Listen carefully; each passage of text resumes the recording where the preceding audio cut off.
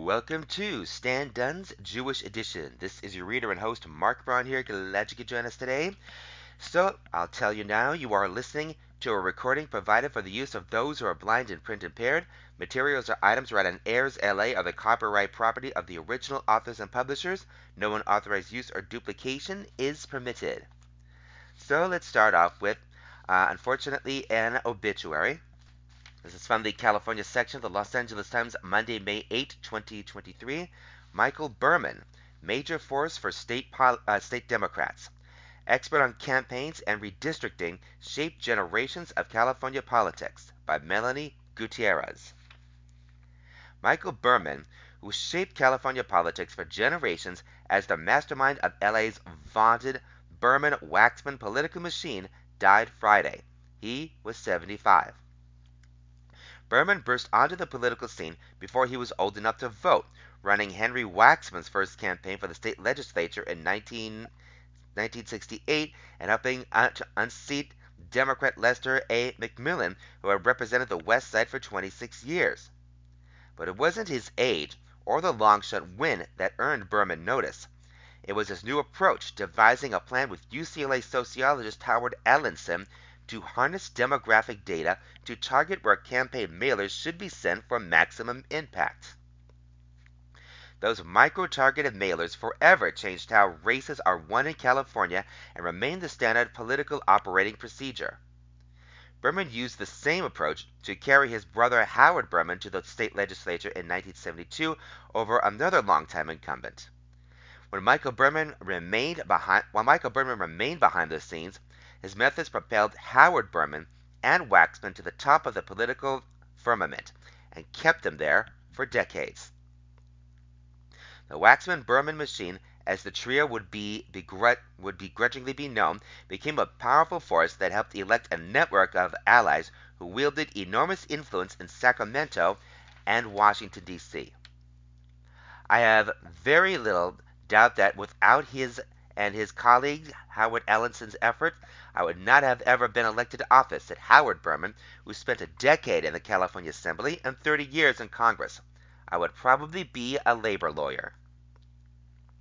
Howard Berman said his younger brother was happy to stay out of the spotlight and away from cameras.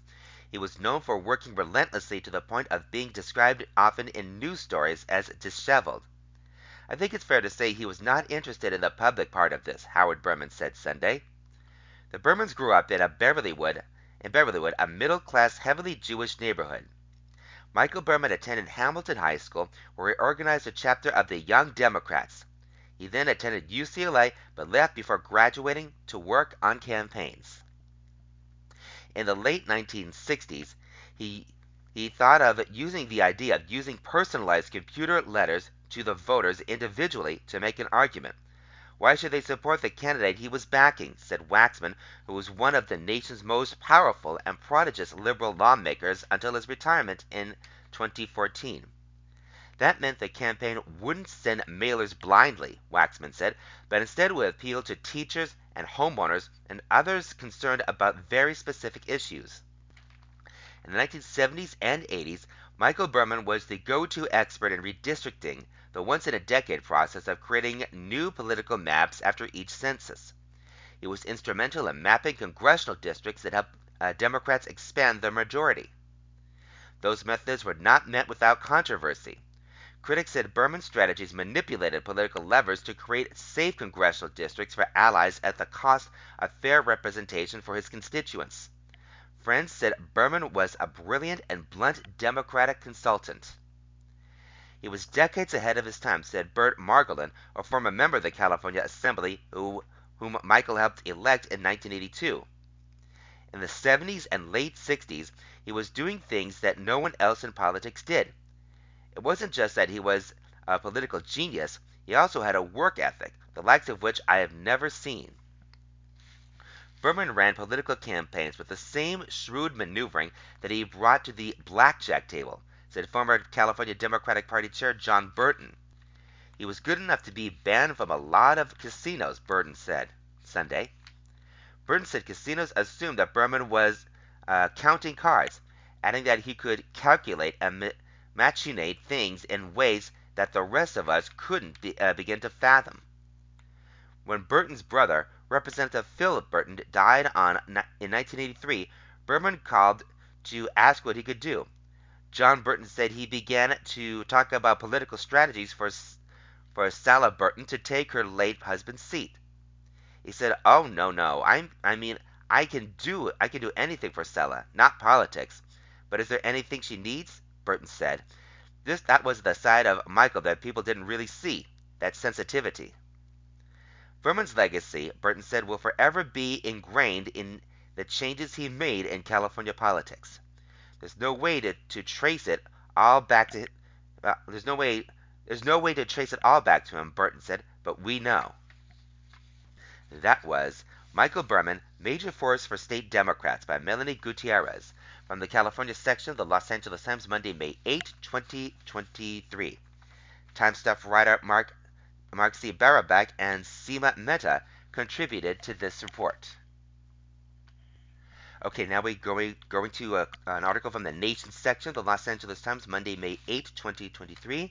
Yellen sees chaos if debt limit isn't raised. There are no good options if Congress fails to act, Treasury Secretary says, by Zeke Miller. Washington. Treasury Secretary Janet L. Yellen said Sunday that there are no good options for the United States to avoid an economic calamity if Congress fails to raise the nation's borrowing limit of $31.38 trillion in the coming weeks. She did not rule out President Biden bypassing lawmakers and acting on his own to try to avert a first-ever federal default. Her comments added even more urgency to a high-stakes meeting Tuesday between Biden and congressional leaders from both parties. Democrats and Republicans are at loggerheads over whether the debt limit should even be the subject of negotiation. GOP lawmakers, led by House Speaker Kevin McCarthy, Republican of Bakersfield, are demanding spending cuts in return for raising the borrowing limit, while Biden has said the threat of default shouldn't be used as leverage in budget talks. Yellen, interviewed on ABC's This Week, painted a dire picture of what might happen if the borrowing limit is not increased before the Treasury Department runs out of what it calls extraordinary measures to operate under the current cap. That time, she said, is expected to come in early June, perhaps as soon as June 1st. Whether it's defaulting on interest payments that are due on the debt or payments for Social Security recipients or to Medicare providers, we would simply not have enough cash to meet all of our obligations, she said. And it's widely agreed that financial and economic chaos would ensue. An increase in the debt limit would not authorize new federal spending. It would allow borrowing to pay for only what Congress has already approved. Biden's White House meeting with McCarthy, House Minority Leader Hakeem Jeffries, Democrat of New York, Senate Majority Leader Charles E. Schumer, Democrat of New York, and Senate Minority Leader Mitch McConnell, Republican of Kentucky, will be the first substantive talks between Biden and McCarthy in months. House Republicans on April 26 passed a bill that would raise the debt limit but impose significant spending cuts. But those cuts are unlikely to win the support of all Republicans in the Democratic-controlled Senate, and Biden has said he will negotiate about government spending only once Congress takes the risk of default off the table. Arizona Senator Kyrsten Sinema, an independent who left the Democratic Party in December, encouraged Biden and McCarthy to meet each other halfway. There's not going to be just a simple, clean debt limit. The votes don't exist for that, she told CBS's Face the Nation.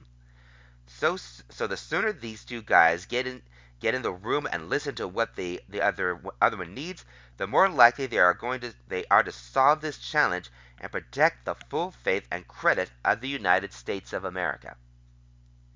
Yellen was asked on ABC whether Biden could bypass Congress by citing the Constitution's 14th Amendment that the validity of U.S. debt shall not be questioned. Yellen did not answer definitively, but said it should not be considered a valid solution. We should not get to the point where we need to consider whether the president can go on issuing debt. This would be a constitutional crisis, she said. What to do if Congress fails to meet its responsibility? There are simply no good options, she said. Senator James Lankford, Republican of Oklahoma, agreed about the risks of involving the 14th Amendment. He told ABC that the Constitution is very clear that spending, all those details around spending and money, actually has to come through Congress. He criticized Biden for not being willing to negotiate on spending cuts, arguing that debt limit exists to force a broader conversation on government outlays. It's about not just debt that's incurred, the senator said, but it's also raising the limit of what we can continue to be able to add on this. The 14th Amendment question was studied by Obama administration lawyers during the 2011 debt limit showdown, which informed Biden's refusal to negotiate now with Republicans on raising the debt limit. At the time, Justice Department lawyers said they did not believe the president had the unilateral power to issue new debt. Biden, in an interview with MSNBC on Friday, was asked about the 14th Amendment proposal, saying, "I have not gotten there yet." Representative Mike Turner, Republican of Ohio, chairman of the House Intelligence Committee, and the committee's top Democrat, Representative Jim Himes of Connecticut, told CNN that the debt posed a national security threat.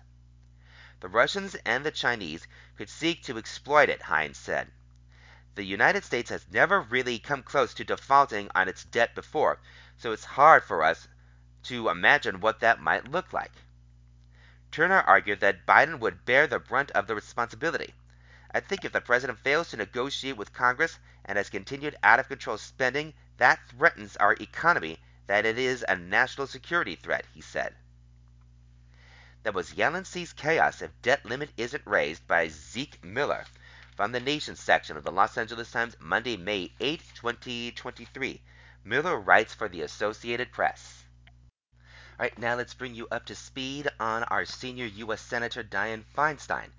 This first one is from the California section of the Los Angeles Times, Wednesday, May 10th, 2023.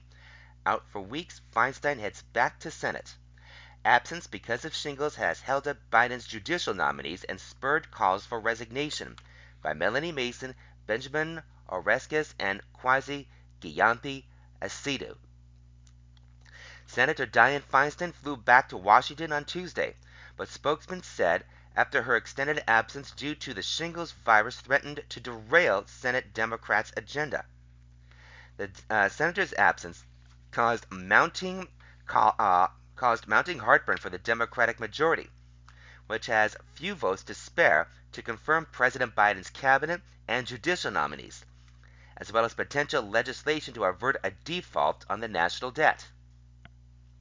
Senate Majority Leader Charles E. Schumer, Democrat of New York, said in a statement that after talking with Feinstein several times in recent weeks, it's clear she's back where she wants to be and ready to deliver for California.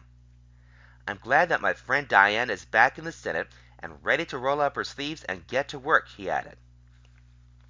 The San Francisco Chronicle reported that Feinstein, who had been convalescing in the Bay Area since mid-February, boarded a charter plane Tuesday to return to the Senate. Adam Russell, a spokesman for the Democratic senator, confirms she arrived in the Washington area Tuesday evening but declined to comment further. Feinstein, 89, has contended with questions about her health and ability to serve for several years, and her slow recovery from the shingles virus and related complications led some Democrats, including Representative Ro Khanna, Democrat of Fremont, and Representative Alexandria Ocasio-Cortez, Democrat of New York, to call for her resignation. On Tuesday, Khanna said he was glad to hear of Feinstein's return, and he was hopeful that she will be able to fulfill her duties. "The people of California deserve strong representation, and a senator who can vote to advance President Biden's judicial nominees and protect America's fundamental rights. The 3-month absence hurt our agenda, and time will tell on the future," Khanna said. Feinstein has missed nearly 80 votes this year, according to ProPublica, the most of any senator. Her absence has been keenly felt on the Senate Judiciary Committee, where without Feinstein, Democrats needed at least one Republican vote to advance Biden's nominations for federal judges. As outcry grew about her absence, Feinstein asked for another Democrat to temporarily be appointed to the panel to in her place. Republicans rejected that effort.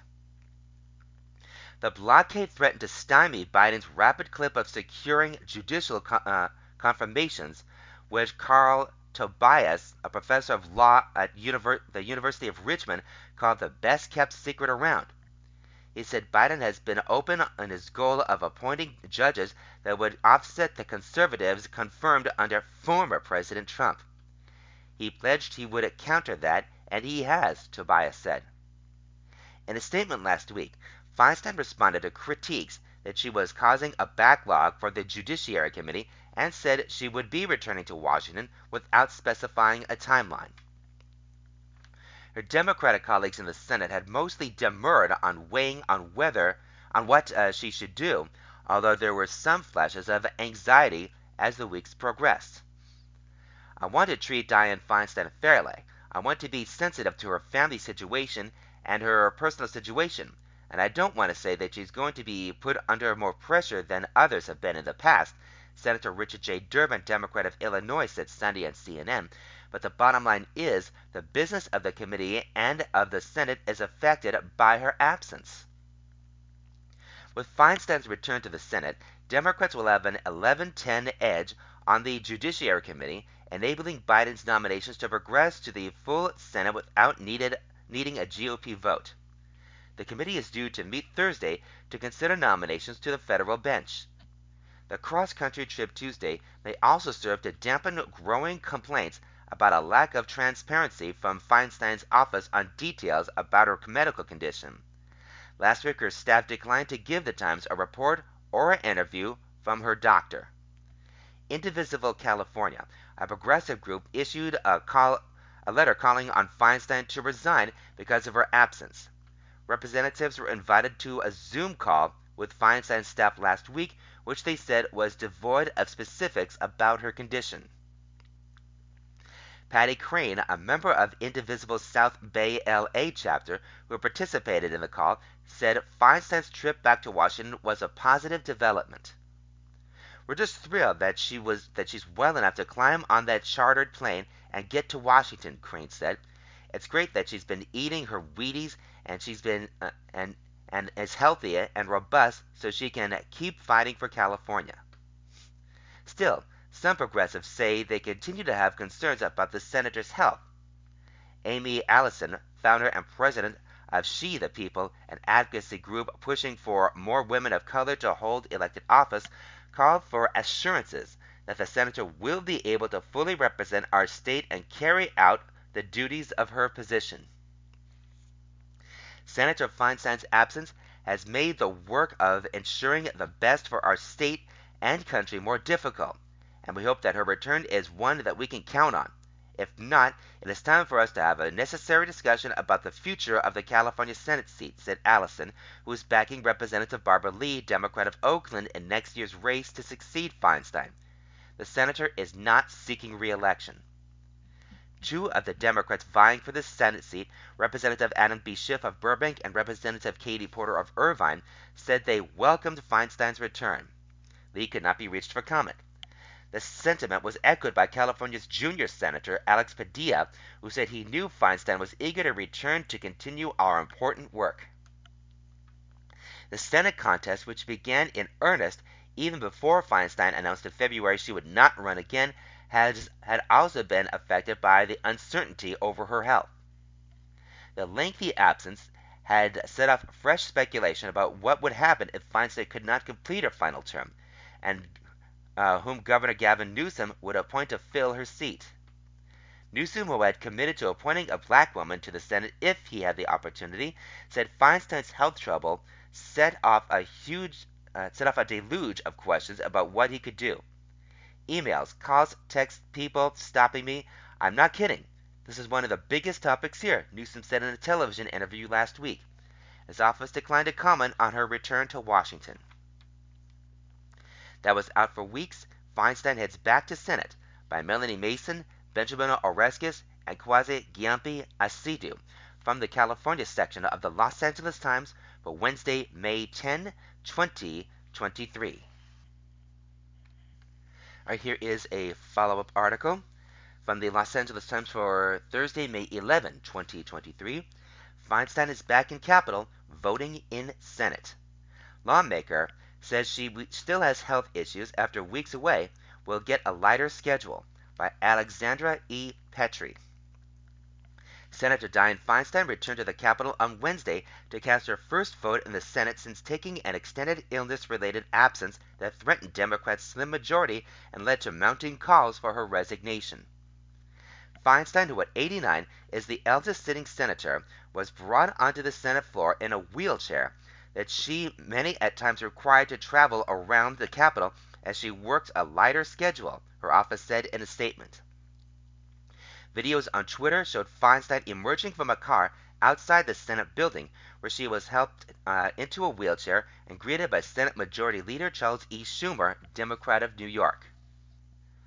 Offering her most detailed description yet of her health problems since she took leave in February to be treated at a San Francisco hospital for shingles, Feinstein said in the statement that she's made some significant progress, but still is experiencing some side effects, including vision and balance issues. Before Feinstein's return to Washington on Tuesday, her team faced growing complaints from colleagues about a lack of transparency on the senator's condition.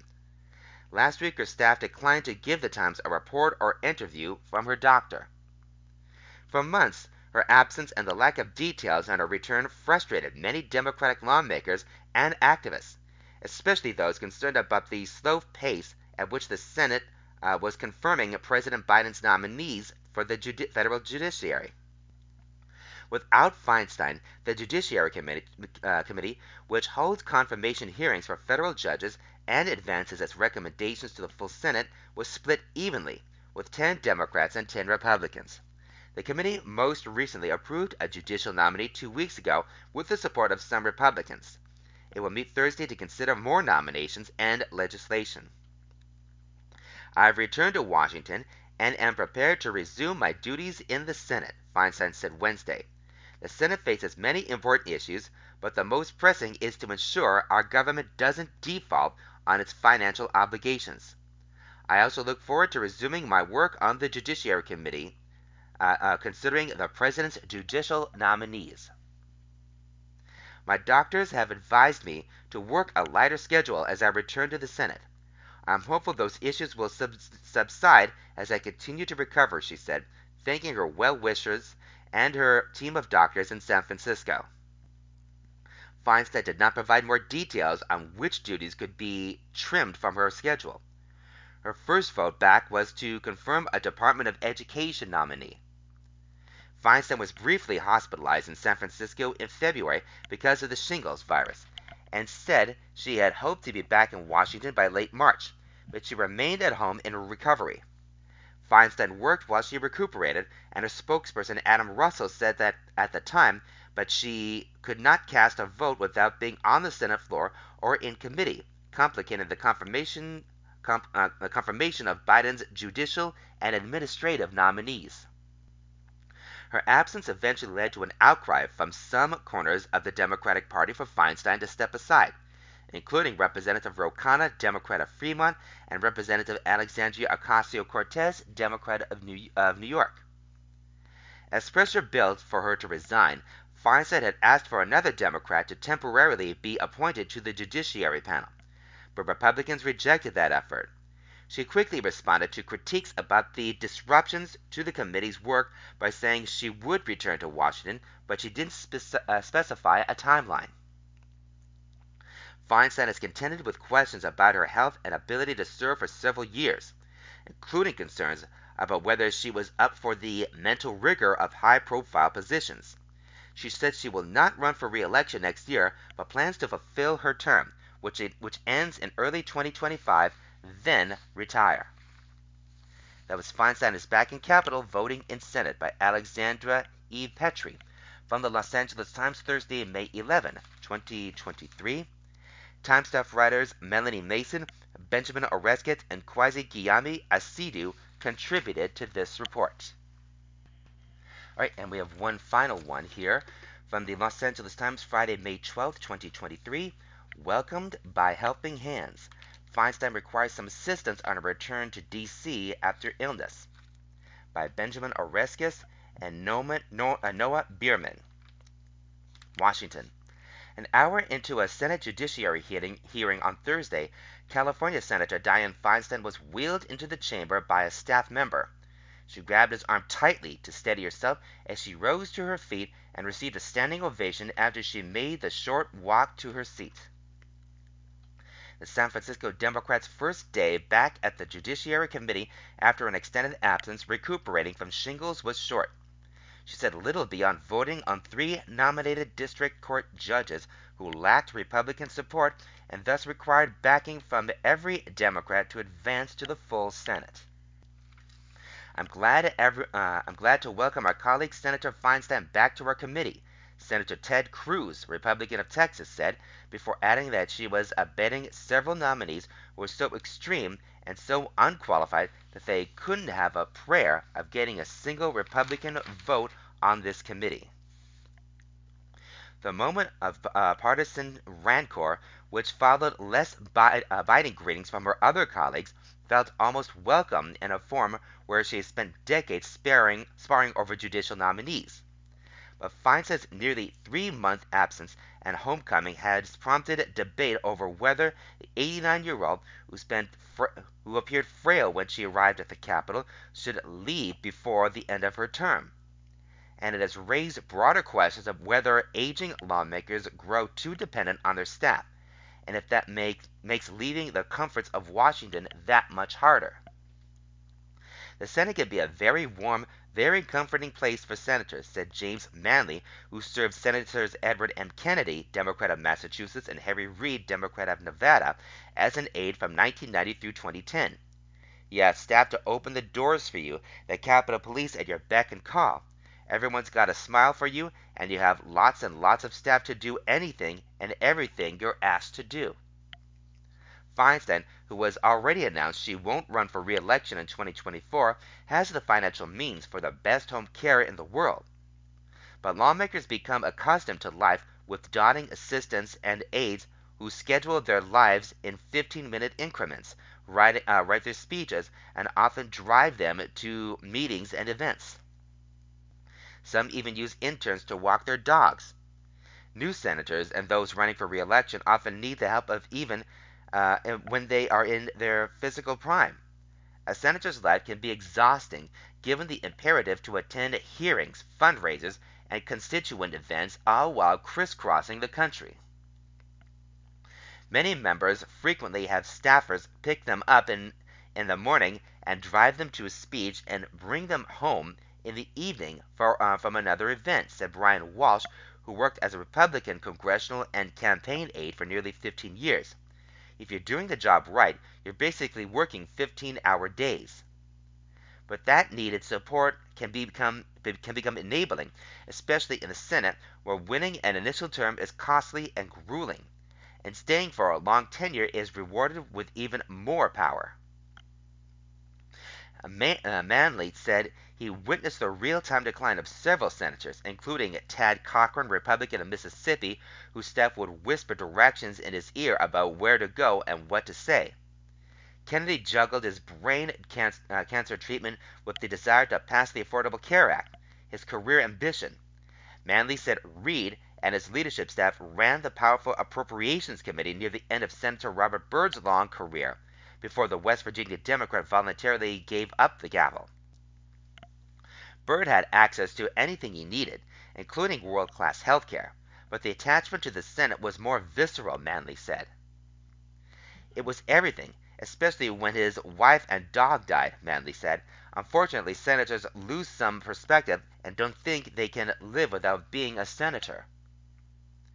John Lawrence, a former chief of staff to Representative Nancy Pelosi, Democrat of San Francisco, said the Byrds of the world are the exception and that few, if any, lawmakers stay in office purely for the support. Large staffs can only insulate you so far from the rigors of travel and overlapping meetings, he said. Mary Bono, who spent 15 years representing Palm Beach as a Republican member of the House, said it can be difficult for younger lawmakers who leave to get used to life without a full-time team behind them. But she believes older members like Feinstein, whose distinguished career often landed her at the center of world events, have an even harder time adjusting to the diminished pace. The phone doesn't ring as much, and the world no longer sees you as in the mix, she said. Not many other professions or careers are you so interested in the front page news as you are because you used to be a part of it, Bono said. Now you're just reading it. The sight of Feinstein being wheeled through the Capitol's halls with a retinue of photographers and cameramen in tow underscored how eager the public was to get a sense of her well-being. Beyond the shingles diagnosis and that was hospitalized, the senator has revealed little about her health or how much she's been working, aside from statements asserting that she's been staying updated by staff from San Francisco as she recovered. Feinstein has long been known as not only powerful but hands-on, demanding, for example, to edit media advisories before they were sent out. On Thursday, as the nomination for a district judge position came up in her committee, she read her yes vote from a note and then asked to be recorded as voting in person on three other judges whose nominations were raised before her arrival. One aide whispered exuberantly into her ear. Another brought her coffee. Aides appeared to adjust the height of her chair before she arrived at the hearing. Democrats also worked around her, voting in three nominees who had bipartisan support before her arrival, when her vote was not needed. Feinstein said in a news release Wednesday that her doctors have advised me to work a lighter schedule as she resumes her Senate career. One Feinstein staff member said the senator would decide which votes and hearings to attend on a case-by-case basis. But Thursday's hearing suggested she would probably skip votes when it was not crucial for the Democrats, who hold a 51-49 majority in the Senate. Feinstein's vote Thursday helped district court nominees Charnel Beguerin, Cato Cruz, and Marianne Gaston pass out of committee. Democrats pushed back forcefully at Republicans' assertions that the three weren't qualified. Senator Alex Padilla was quick to come to the defense of Gaston, who is a San Diego County Superior Court judge. After the vote, Padilla went to greet Feinstein and wish her well. "It's great to have you back," he said. As she left the Judiciary Committee, reporters asked why she had returned now. "Felt better," she said with a laugh. She then was asked about the need to raise the country's debt limit, one of the biggest controversies in Washington, and responded that she was getting up to speed on the subject and read a lot of material. After the hearing, Feinstein spent time in an office she keeps on right off the Senate floor. Then around 2 p.m., after voting, she was wheeled by her staff to a waiting car and left the Capitol. That was welcomed by helping hands by Benjamin Oreskes and Noah Bierman from the Los Angeles Times, Friday, May 12, 2023. All right, let's go into some entertainment news now. And this one is from a website called CheatSheet.com. And it's called Steven Spielberg Once Named the Only Two Actors He Considered Life-Changing to Direct, by Antonio Stallings, published March 7, 2023. Steven Spielberg has worked with many unique actors in his long and prolific film career, but there were only two movie stars he felt brought something life-changing to his projects. Spielberg has worked with almost every big name that Hollywood has to offer, from Tom Cruise and Meryl Streep to Matt Damon and Liam Neeson. Given his experience with so many gifted performers, Spielberg knew firsthand the lengths actors went through to embody their characters. "I have worked with many fine, wonderful actors who all bring different values to their characters," Spielberg once said in an interview with Irish Examiner. "I have learned how they arrived at those very private and personal moments of consolidation where they are really able to imprint on a character to deliver the message, convince us that they are that person. Even with working with so many talents, Spielberg felt there were two actors that stood out from the best in the business. Everybody has a different technique, and I, quite frankly, don't care how anybody gets to where they need to go, but I will say that I think Daniel Day-Lewis and Tom Hanks are the two actors who I've had life-changing experiences with as a director, Spielberg said. Spielberg has worked with Hanks on a variety of projects. Saving Private Ryan, The Terminal, and Bridge of Spies are some of the films they've made. Because of their frequent collaborations, Spielberg pinpointed what made Hanks such a formidable actor. One of the happiest experiences I've ever had with Tom was on this last film, Bridge of Spies, and it's simply because Tom is an honest actor, which means that he doesn't have to act. If he understands the character, he exists in clothing and in the persona of that character without having to work very hard, Spielberg once told the Tech. The filmmaker had a similar experience working with Day-Lewis on Lincoln. It just means when Tom knows a character, he becomes that person, the same way Daniel Day-Lewis became Abraham Lincoln. And I'm just blessed to work with actors like that, who can completely drop who they are or who they think they are and become totally different people, Spielberg said. He was so impressed that by Day-Lewis's ability that he doubted he would have made Lincoln if he couldn't cast the actor. I would probably have turned the script over to HBO and done a miniseries, Spielberg said. Whereas Spielberg and Hanks have worked together numerous times, Spielberg and Day-Lewis have only done Lincoln together. But the feature film was a project that Day-Lewis didn't feel was for him. The timeline was simply, I approached Daniel to first play Lincoln 8-9 years ago. We had a very healthy flirt about possibly doing this together. He turned me down, Spielberg told Collider back in 2012. And then Liam Neeson. Then we both decided to do other things, and then I came back to Daniel. But since Neeson and Day-Lewis were good friends, Day-Lewis went to Neeson for advice before committing to the biopic.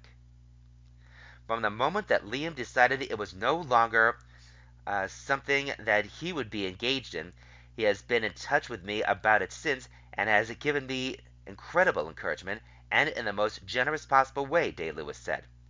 I was undecided about whether I should do it. He gave me encouragement towards that decision as well. And that was Steven Spielberg once named the only two actors he considered life-changing to direct by Antonio Stallings, March 7th, 2023, from the website cheatsheet.com. Alright, now here's something from a site called tvline.com. Mrs. Maisel Flash Forward List. All of Season 5's futuristic Easter eggs updated with Epic 7's Rose Twit. By Michael Azzillo, May 12, 2023. The Marvelous Mrs. Maisel is taking a page from This Is Us, well-worn multiple timeline playbook in its fifth season, injecting the first three of its final 9 episodes with fleeting glimpses of its characters' circa future lives. For the cast, the narrative twist made receiving each script an event unto itself. We never knew what was coming, and we were so surprised, leading lady Rachel Brosnahan tells TV Line. It was fun to get a glimpse into the future and understand what happened during these pivotal points in their lives. It was also confusing and intimidating, the Emmy winner adds with a laugh. I asked Amy and Dan to make a flash-forward cheat sheet for me. Ask and ye shall receive. To help everyone, Maisel cast members included, stay on top of this season's innumerable flash-forward developments, we've launched this handy tracking board featuring all of the major reveals. This chart will be updated throughout the season as events warrant, so be sure to check back Friday mornings through the end of the season on May 26th for the latest narrative download. Season 5, Episode 1, Esther's A Genius with Mommy Issues. The premiere jumps ahead to 1981 and finds Midge's college-age daughter, played by Red Oaks' Alexandria Socha, unpacking her copious mommy baggage with her MIT-based shrink. During the brief sequence, we learn that Esther is a genius-level scientist who is being pursued by NASA. She also harbors deep resentment toward her famous and impossible to please mother. Season 5, Episode 2, Midge on 60 Minutes. How big a star is Midge in 1981? So big that the iconic CBS News magazine is doing a profile on her.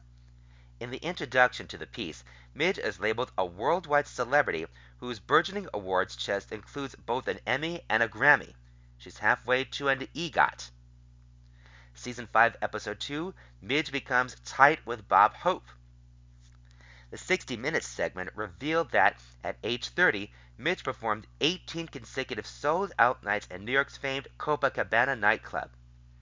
Other features in Midge's career cap: she joined Bob Hope on multiple legs of his USO tours and followed in Lenny Bruce's footsteps to Carnegie Hall, where she headlined an infamous circa 1971 show. Season 5, Episode 2, Midge gets married 3 more times. Another 60 Minutes bombshell. In the wake of her failed marriage to Joel, Midge goes on to tie the knot 3 more times. All of those unions similarly end in divorce. Although the segment features several photos of Midge cozying up to A-listers like Paul Simon, it does not specify which of those celebs were her ex-husbands versus mere boyfriends. Season 5, Episode 2, Susie achieves superstardom too. Midge's stratospheric success propels her long-suffering manager Susie Meyerson to Hollywood's A-list too. The powerful entertainment manager, as 60 Minutes refers to her, will go on to sign Liza Minnelli, George Carlin, and Barbra Streisand. Season 5, Episode 2, Midge and Susie go kaput. Say it ain't so. The 60 Minutes piece refers to Midge and Susie as estranged. A 25-year friendship gone bust, the piece declares. It's unclear what future event causes the dynamic duo to split up, although Midge boils it down to this: 2 people in show business have tried to have a friendship. Season 5, Episode 3, Adult Ethan is living in Israel.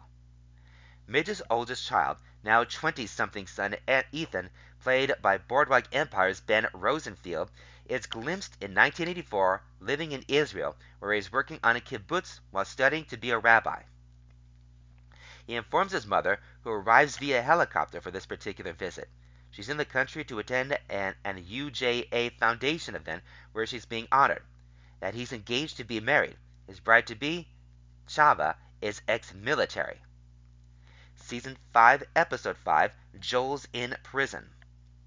After a flash-forwardless 4th episode, Mrs. Maisel's 5th episode briefly jumped ahead 27 years to 1987, with a 55-year-old Midge visiting former husband number 1, Joel, in prison. It's never explicitly revealed, at least not yet, why he's in the slammer, although the dialogue intimates that it involved protecting his famous ex-wife. Season 5, Episode 6, Midge was engaged to Philip Roth. Among Midge's many famous future suitors was acclaimed American novelist Philip Roth, although the pair never made it down the aisle. A flash forward in Episode 6 reveals that Midge broke off her engagement to the literary legend the morning of their wedding. Her reasons were twofold: he didn't make her laugh, and she was still holding a torch for Joel. Translation: we still do not definitively know the identity of Midge's 3 other ex-husbands after Joel. Season 5, Episode 6, Joel's in prison because of Midge. That big Episode 5 mystery surrounding future Joel's prison stint did not remain a mystery for long. In Episode 6, viewers learned that Joel secretly made a deal with lovable mafiosos Frank and Nicky in order to get his ex Midge out from under their thumb. An underground trade that ultimately landed him in the clink. Season 5, Episode 6, Midge and Susie Schism Explained. Joel's honorable sacrifice, as outlined in the previous slide, was what led to Midge and Susie's seismic estrangement, as it was Susie's mob ties that Midge unwittingly got entangled in. All hell breaks loose between the 2 besties when, in Episode 6, Midge learns the truth. Season 5, Episode 7, R.I.P. Rose. A 1973 flash forward confirmed what was foreshadowed earlier in the season. Rose will die young. In episode 7, Midge, who we learn is quietly bankrolling Rose's money-losing romance emporium, laments that her mom does not have long to live. And that was Mrs. Maisel Flash Forward List. All of Season 5's futuristic Easter eggs updated with Episode 7's Rose Twist by Michael Azeglio, May 12, 2023, from TVLine.com. Alright, we got something else here from PopCulture.com, and this is called Mayim Bialik Leaves Jeopardy to Support Writer Strike by Libby Burke, May 11th, 2023. Mayim Bialik has pulled out of hosting Jeopardy ahead of her final week of filming, making the long-running game show one of the first to be impacted by the Writers Guild of America strike. Deadline reports that Bialik decided against hosting the final week of filming for Season 39 in order to stand in solidarity with the striking writers. Bialik has yet to make a public statement on the reported news. However, production on the final run of episodes for the season is reportedly still going ahead, with Ken Jennings taking over Bialik's hosting duties. The final episodes of the season will be filmed at the Sony Pictures lot in Culver City next week between Tuesday, May 16 and Friday, May 19, Deadline reports. Produced by Sony Pictures Television. Jeopardy is a WGA show and features contributions from WGA writers. However, the questions for the episodes in question were written in advance of the season and the strike. Some Jeopardy writers, including Michelle Loud, Jim Ryan, and Billy Weiss, have joined the picket lines as part of the strike, Deadline reports. Bialik and Jennings have shared hosting duties this season, with Jennings hosting episodes between August and December, and Bialik starting in January. Jennings will now host the last week before the summer hiatus as a result of Bialik's move to support the WGA. Recently renewed for another 5 years, Jeopardy has aired on ABC-owned television stations in major markets for over 30 years. It is the most watched show in syndication with around 9 million viewers weekly, and is the second most watched same-day entertainment show on TV after 60 Minutes. It's unclear if the writer's strike will affect Season 40 of Jeopardy, as the show will break for the summer after next week and resume filming in a few months. At that point, it remains unclear how the strike will be shaking out, if any agreements will have been made. That was Mayim Bialik Leaves Jeopardy to Support Writer's Strike by Libby Burke from PopCulture.com, May 11th, 2023. Right, now here's a related story that goes back about a year from PopCulture.com. Mayim Bialik reveals her biggest Jeopardy critic might be her mother by Andrew Roberts, October 2nd, 2022. Jeopardy host Mayim Bialik is no stranger to criticism and vitriol in the role, especially when it comes to folks online. But according to her recent appearance on the Late Late Show with James Corden on Wednesday, her biggest critic seems to be coming from her own family. Bialik has previously noted how some fans of the show were critical of her wardrobe and fashion choices on the show. As it turns out, her mother is the biggest critic of the dress choices, and she has direct access to complain. She will send me screenshots of every episode in case I forgot what I was wearing in that particular episode, Bialik detailed on the show. I'll get a little report like, I really like this bizarre, not so crazy about this top. She is quick to point out that her mother is not very swift with the screenshots, though typically catching her in the most unflattering moment. In the middle of it, I would just think like, she's got a whole half hour. Find a better screenshot, she jokes. Bialik is well aware of her status among Jeopardy fans, at least the vocal ones. The constant comparisons to fellow host Ken Jennings are the latest chapter in the host search that followed Alex Trebek's death. While Bialik really didn't do anything to deserve the hate, it was inevitable given the search and controversy that followed it. I'm female, and as much as men and women can and should do the same things, women are perceived differently, Bialik said. I really try to be a neutral presence as much as possible so that it is not an issue. I get to be myself. I make a lot of stupid jokes. Ken and I both want to highlight our contestants, make them feel comfortable, and make them feel good. The way he says things, I'm assuming he probably knows all those things. For me, I get to read them like, wow, this is amazing. That doesn't mean everything goes smoothly on the show. I have two red buttons, but they removed one. I accidentally hit the wrong one, so they took it away. They left my other emergency button in place. So I have a defunct emergency button, Bialik explained, giving a feel for life behind the podium. She also notes that speaking Jeopardy language, Jeopardies, can be tricky. Not saying the same thing every time something is right, having each commercial break sound a little bit different, those are all the changes. And that was Mayim Bialik reveals her biggest Jeopardy critic might be her mother by Andrew Roberts, October 2nd, 2022, from popculture.com. Alright, and now we go to the world of professional wrestling. You know who you are. This is from a site called thesportster.com. This is called Paul Heyman's partnership and breakup with CM Punk is a forgotten part of WWE history. With how often CM Punk is in the news for his behavior, it's easy to forget about the WWE feud he had with his former manager, Paul Heyman, by Andrew Kelly, for Saturday, May 13, 2023. CM Punk is a very noteworthy individual and is always creating headlines, and this can mean that what he has done yesterday can be very easily forgotten. Fans well remember his history of making WWE Championship reign of over 400 days, but some fans may forget that he was allied with Paul Heyman for much of that. Some may also forget that Heyman turned on Punk within his last year in the company, causing a near 6-month-long storyline between the pair. Due to Punk leaving not long after the culmination of this in a newsworthy walkout, this is often overlooked. Following Punk's heel turn in 2012, in which he attacked The Rock on Raw 1000, he went on to align with Paul Heyman.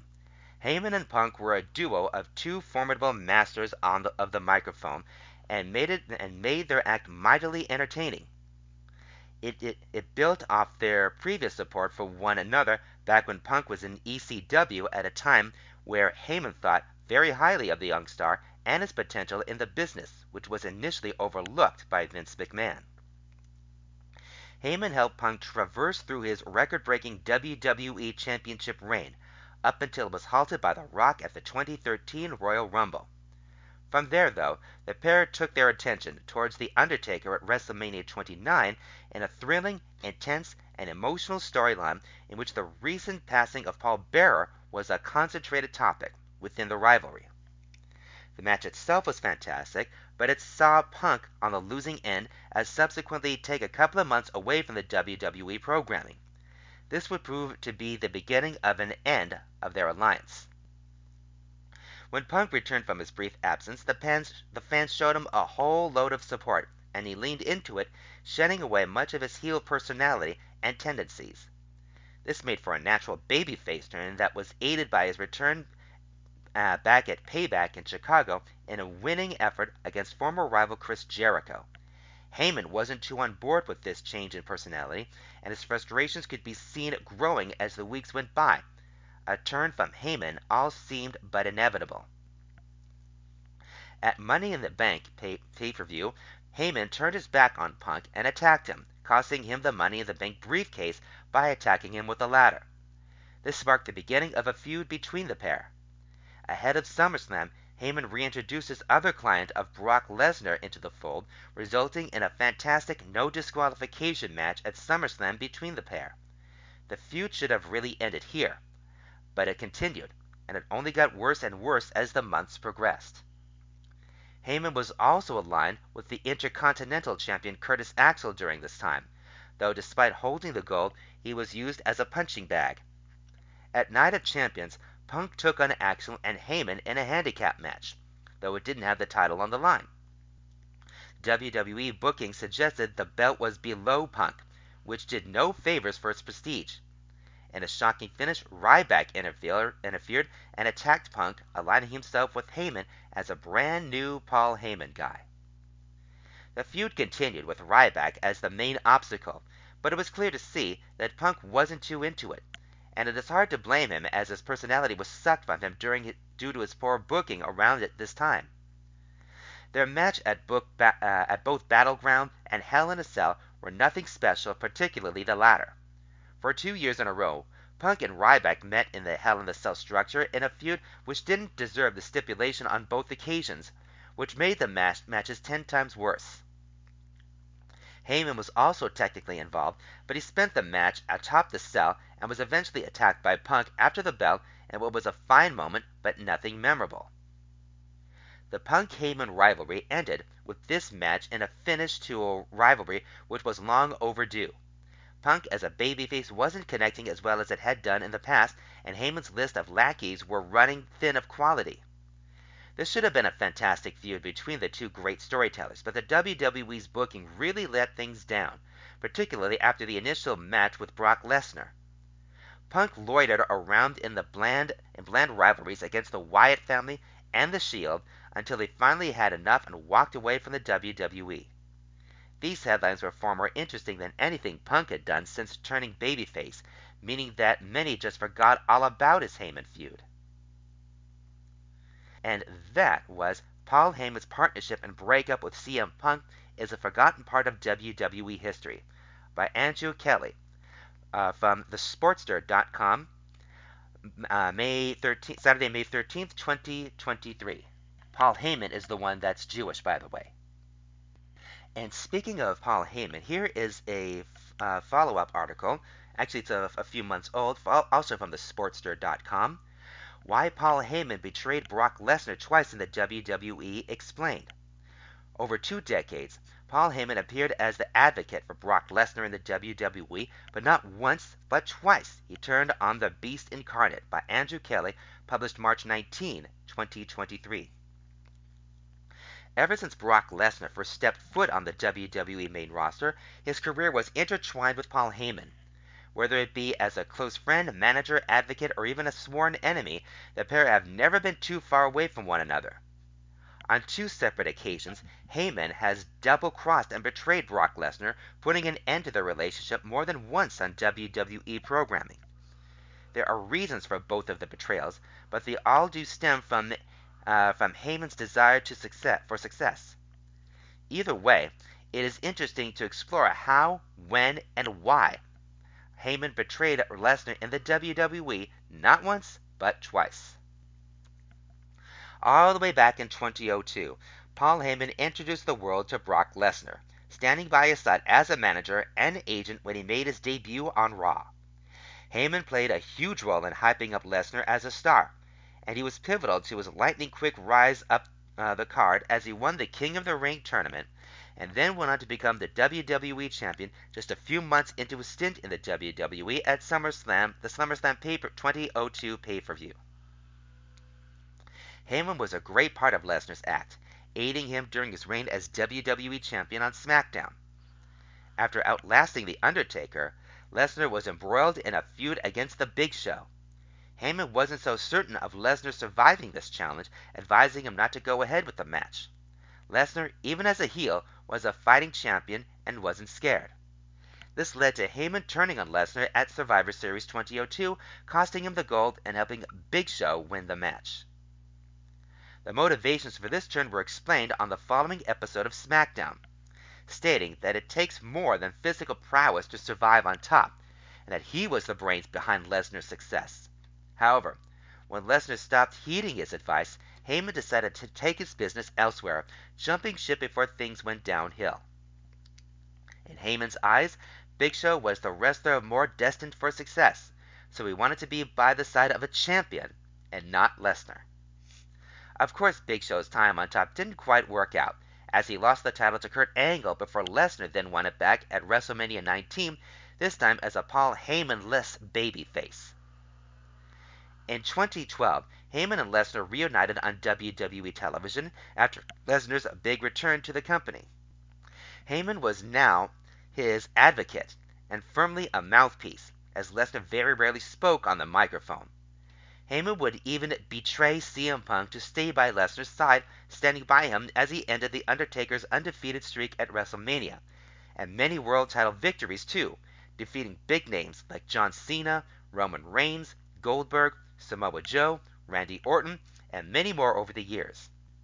For all intents and purposes, it seemed like Heyman and Lesnar would be aligned for good. However, in 2020, Heyman became aligned with someone else.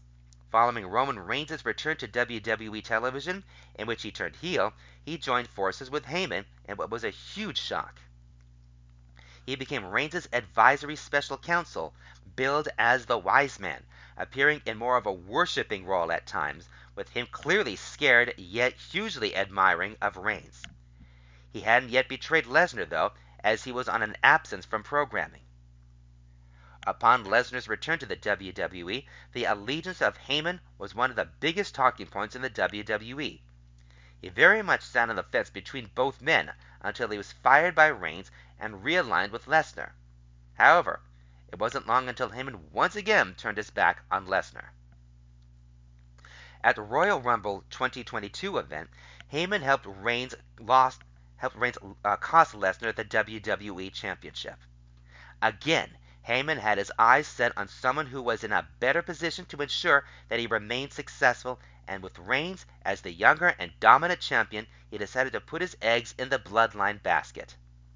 This has been a common occurrence for Heyman, as he in many ways uses whoever is available to remain a success, and when things don't look good, he jumps ship and joins with someone else. He is the wrestling equivalent of Peter Pettigrew, betraying those closest to him in favor of power, success, and also doing it out of fear, disregarding loyalty and morality. And that was Why Paul Heyman Betrayed Brock Lesnar Twice in the WWE Explained by Andrew Kelly, published March 19, 2023, from thesportster.com. Alright, and now let's go on to some articles from jewishjournal.com. And we got some of the Israel stories here. We start off with this one. Over 300 rockets fired from the Gaza Strip into Israel. Red alerts to take shelter were sounded in Israel from the Gaza border area to the Gush Dan, Tel Aviv's metropolitan area, by Blake Flayton, May 10, 2023. Over 300 rockets were fired from the Gaza Strip into Israel on Wednesday, after Israel killed 3 senior members of Palestinian Islamic Jihad in the early hours on Tuesday in the Gaza Strip. The attack killed a number of civilians as well. The ongoing operation in Gaza, which Israel specifies as against Palestinian Islamic Jihad-affiliated individuals and infrastructure, has been dubbed Shield and Arrow by the Israeli military. Red alerts to take shelter were sounded in Israel from the Gaza border area to the Gush Dan, Tel Aviv's metropolitan area. As of 6 o'clock p.m. Israel time, 62 rockets were reportedly intercepted by the Iron Dome and David Sling, Israel's defensive military technology, and they were confirmed to have made impact inside of Israel. 3 were made to have confirmed to have made impact inside of Israel. 65 fell into Gaza, and 3 were fired at Tel Aviv. On Wednesday evening, Egyptian press reported that a ceasefire had been brokered between Israel and Gaza militants, but a new wave of rocket alerts sounded in the Tel Aviv area around at 7:30 p.m. shortly after the ceasefire announcement. In a televised address around 9 p.m., Prime Minister Benjamin Netanyahu said that the campaign is not over. Speaking to the leaders of Palestinian Islamic Jihad, "We see you everywhere, you can't hide." Defense Minister Yoav Gallant later verified that the fighting was not over. Leaders of the Israeli opposition, Yair Lapid of the Yesh Atid party and Benny Gantz of the National Unity Party, issued a statement stressing the importance of backing IDF and security force operational activity. That was Over 300 Rockets Fired from the Gaza Strip into Israel by Blake Flayton, May 10, 2023. Alright, here is another one. Breaking the Cycle: Why Humanity is the Only Path Forward in the Israeli-Palestinian Conflict. Sure, it is complicated, And of course, Israel must defend itself from terrorists. But what is painfully absent is leadership from all sides asking how we can put an end to this cycle of violence. By Han Mazik, May 11, 2023. T.S. Eliot might have reconsidered his famous line, "April is the cruelest month," had he dropped by Sderot Road in the south of Israel today. It appears that dozens of rockets fired into Israel this April were only a small preview of the hundreds that are raining down from Gaza as I write this. Israel supporters who are pointing to the importance of the Israeli Defense Forces' operation to counter terror groups are overlooking the elephant in the room. Civilians on both sides are caught in the crossfire. This is what happens when radical leaders anywhere prioritize holding onto power over all else. Sure, it is complicated, and of course Israel must defend itself from terrorists. But what is painfully absent is leadership from all sides asking how we can put an end to this cycle of violence. That answer starts with acknowledging that there are conflicting truths. I am a deeply patriotic Israeli. That is the truth. No less true than the fact that I passionately believe in the freedom and dignity of the Palestinians. Just as I advocate for the well-being of my country, I have consistently advocated for reconciliation and peace. We must advance that truth with the same certainty that we vehemently condemn anyone who suggests that Palestinian rights can or should be attained through the mass murder of Israeli civilians. Which brings us to the question, why did we initiate this recent operation? After 104 rockets were fired 2 weeks ago in April, Israel responded with a delayed action, focusing on eliminating top leaders of the Palestinian Islamic Jihad. This approach, however, proved ineffective in the past, as we undertook a similar operation 9 months ago. The Palestinian Islamic Jihad should not be confused with Hamas. They are two distinct terrorist groups. While the former relies on funding from Iran, it is well known that both groups share resources and collaborate closely in their attempts to terrorize Israeli civilians. Despite Israel's statements claiming Hamas was not involved in this round, Hamas itself claimed responsibility for some of the rocket attacks. Israel did not want Hamas to fully engage because, contrary to what Prime Minister Netanyahu was saying publicly, he too wants this round to end quickly. That is why he reached out to Egypt requesting assistance in negotiating a ceasefire. With a ceasefire likely, the question that must be asked is, what did we achieve? Yes, we eliminated 3 top leaders of a vicious terrorist group. It may be hours or days, but they will soon be replaced by equally violent leaders. Meanwhile, through this operation, several Palestinian women and children were killed in our attacks. Even apologists for the lives lost have to acknowledge that Israel's image has suffered significant damage internationally. In addition, millions of Israelis have sought refuge in bomb shelters, causing substantial economic damage in the paralyzed south. If that weren't enough, each Iron Dome rocket costs over $50,000. Above all, this operation has widened the divide between Israelis and Palestinians, intensified tensions, and left Israeli Arabs feeling more isolated. And no one living in the south or center feels any safer, including my parents and my grandmother in Tel Aviv. No one wishes more than me that this operation had achieved something to promote peace and security. Regrettably, it did not. What it did do was further draw focus away from finding ways to improve the situation. Just as Palestinians must reject the dehumanization of Jews and the hateful ideology of their leaders, Israelis and Jews must openly state that Palestinians deserve a life free from fear and the opportunity to lead fulfilling lives. It should not be controversial to affirm that, for the sake of our children, the future of our land, we must recognize each other's humanity, acknowledge our own faults, and resist hate. That was Breaking the Cycle, Why Humanity is the Only Path Forward in the Israeli-Palestinian Conflict by Han Mazik, May 11, 2023. And here's one more. Israeli killed as Gaza rocket makes direct hit on Rehovot building. 5 others were wounded in the attack. From the Jewish News Syndicate, May 11, 2021. An Israeli man was killed when a rocket fired from the Gaza Strip struck a four-story building in Rehovot, 12 miles south of Tel Aviv, on Thursday evening. The unidentified man's body was reportedly found under the rubble. It is the first Israeli fatality since the start of Operation Shield and Arrow against Palestinian Islamic Jihad in the Gaza Strip. 5 other people were wounded in the rocket attack. Police officers were searching the site and sappers were removing parts of the rocket. Authorities reiterated calls for civilians to follow the relevant safety guidelines. The rocket fire was the first directed towards central Israel since the previous day. Closer to the Gaza Strip, a foreign worker was hurt by shrapnel from the latest barrage on the Eshkol region. He was treated at the scene and taken to the hospital. His condition was not immediately clear. An 82-year-old woman was lightly wounded by shrapnel in the Sderot Negev region. According to the Magen David Adom Emergency Medical Service, the rocket hit outside a home. The woman was taken to Soroka Medical Center in Beersheba. Another direct hit in Sderot failed to injure anyone.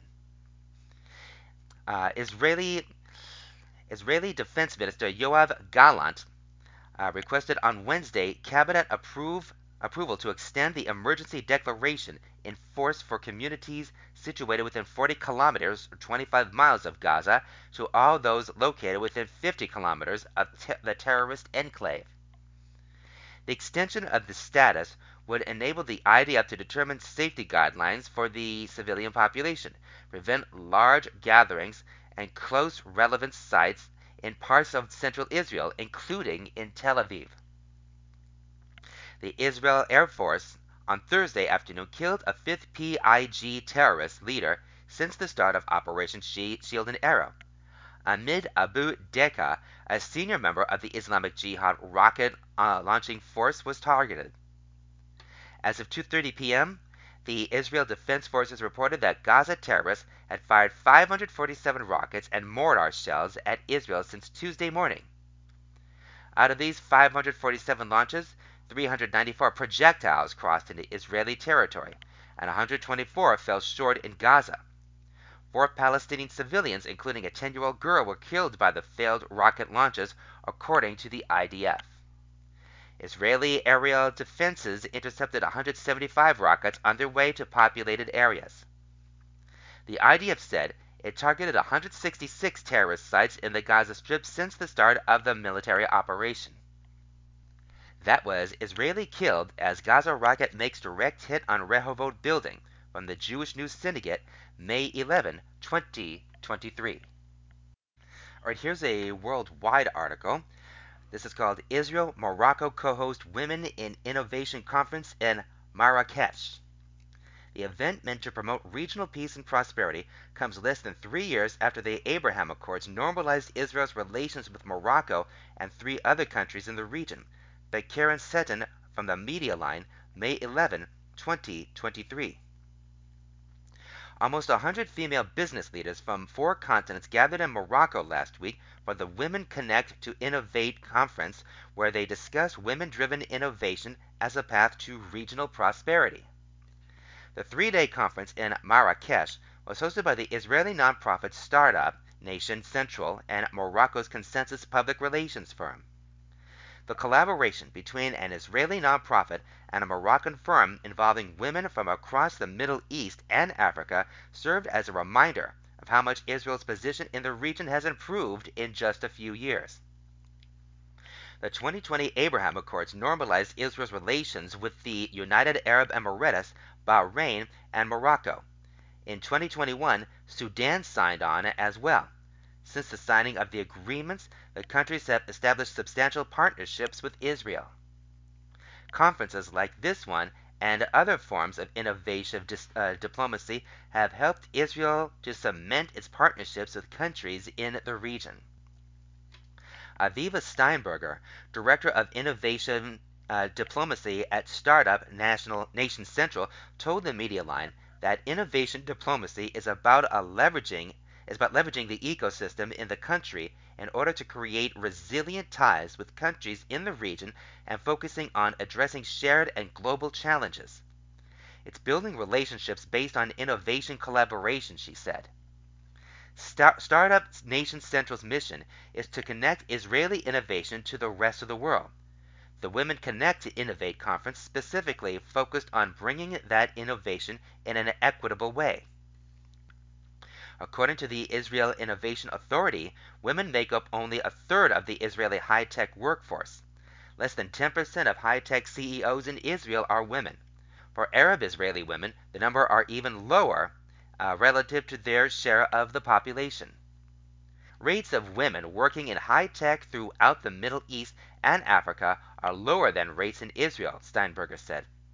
She said that conferences like Women Connect to Innovate help support the women in high tech by connecting them with an entire network of women in leadership positions all across the region.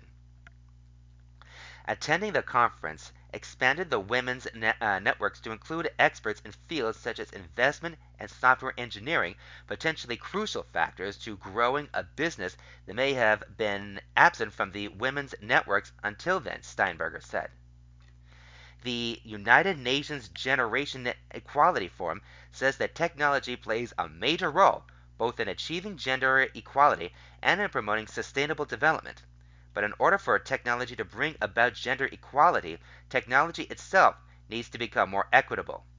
Factors such as a significant gender gap in cell phone ownership in low and middle income countries create a barrier to women's integration into high tech.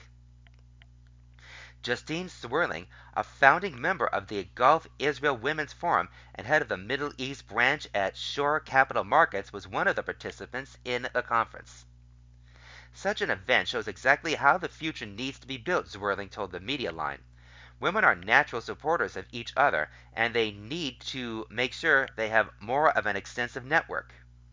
She said that supporting women is a great investment for any economy, given how much work women take on inside and outside the home. Aida Kendil, the CEO of an e-commerce platform meant to connect Moroccan small business owners with consumers from around the world, also said that the event could help bring about a better future. It is important to have such gender events that allow us to think on how we can join forces and make changes, Kendall said. Steinberger said that the women who attended were able to discuss their visions for the future without minimizing their own identities. The women participated with all the different hats they wear in their daily lives: business leaders, mothers, daughters, wives. All the roles really factor in how women bring themselves into their leadership and into their businesses. It was about how we can support each other to generate economic prosperity and charting a vision for what the future of the region could look like by recognizing the inherent strength that women have in forging connections, she said. The challenges faced by the women who attended have to do with many factors other than gender. Many of the countries they represented are dealing with water scarcity, food insecurity, and various military threats. Steinberger insisted that those tensions could be addressed without making the event a political one. While we cannot ignore the fact that we are all influenced by the politics of the region, we focused on the role that innovation and connection play to make sure that relationships in the region are resilient, she said. The hope is that through these personal relationships we built, the relationships between the countries will withstand the tensions we face in the area. Swirling described the conference as a zero politics event. One of the workshops at the conference focused on women's confidence, especially in a business or fundraising setting. Zwirling said that many of the women at the workshop struggled when asked to speak highly of themselves. The women were stuttering, she said. Women are always dealing with the issue of confidence. For a lot of the women of all ages, the session resonated with them and broke through a lot of personal barriers, allowing them to go forward with strength. Kendall said that some aspects of traditional gender roles will need to shift to allow women to make headway in the high-tech field. More women need to be convinced to start entrepreneurship journeys and take more leadership roles, she said. In Morocco, this is not always a given. The conference ended with the unveiling of a new graffiti wall in Marrakesh featuring images inspired by the conference. The wall was created by artists from Israel, Morocco, and Senegal. And that was Israel Morocco co-host Women in Innovation Conference in Marrakesh by Karen Seton from the Media Line, May 11, 2023. All right, now let's shift back to the United States, and we have a couple of articles here. Rashida Tlaib to host Nakba Day congressional event. The event, titled Nakba 75 and the Palestinian People, lists several anti-Israel groups as organizers, by Aaron Bandler, May 9, 2023. Representative Rashida Tlaib, Democrat of Michigan, will be hosting an event at the Capitol Visitor Center on May 10th commemorating Nakba Day. The event, titled Nakba 75 and the Palestinian People, lists several anti-Israel groups as organizers, including Jewish Voice for Peace Action, the U.S. Campaign for Palestinian Rights, and Institute for Middle East Understanding. The event page says it will feature Tlaib, but the Washington Free Bacon and Jerusalem Post both note that only a sitting member of Congress can reserve a spot at the Capitol Visit Center. May 15th marks 75 years since the beginning of the Nakba, which means catastrophe, the event page states. 75 years ago, Zionist militias and the new Israeli military violently expelled approximately three-quarters of all Palestinians from their homes and homeland in what became the State of Israel. To uplift the experiences of Palestinians who underwent the Nakba and educate members of Congress and their staff about this history and the ongoing Nakba to which Israel continues to subject Palestinians, we've partnered together to host this congressional and community educational event to be followed immediately afterward by dinner. Representative Jeff Gottenheimer, Democrat of New Jersey, told the Jerusalem Post there was strong bipartisan support in Congress for the U.S.-Israel relationship, and no effort that attempts to rewrite history and question Israel's right to exist has any hope of succeeding. At a time when that relationship is integral to our joint fight against terror, expansion of Israeli-Arab normalization efforts, and shared security and intelligence efforts, this narrative only shows divisiveness and hate. Jewish groups also denounced Tlaib and the event. The real Nakba is that Tlaib got elected to represent a district and the American people in Congress, Simon Wiesenthal Center Associate Dean and Director of Global Social Action Agenda Rabbi Abraham Cooper told the Free Bacon. She could have been and should have been someone who would work tirelessly to bring Palestinians and Israelis to make peace. Instead, she continues to serve as a cheerleader for demonization and delegitimization of the Jewish state.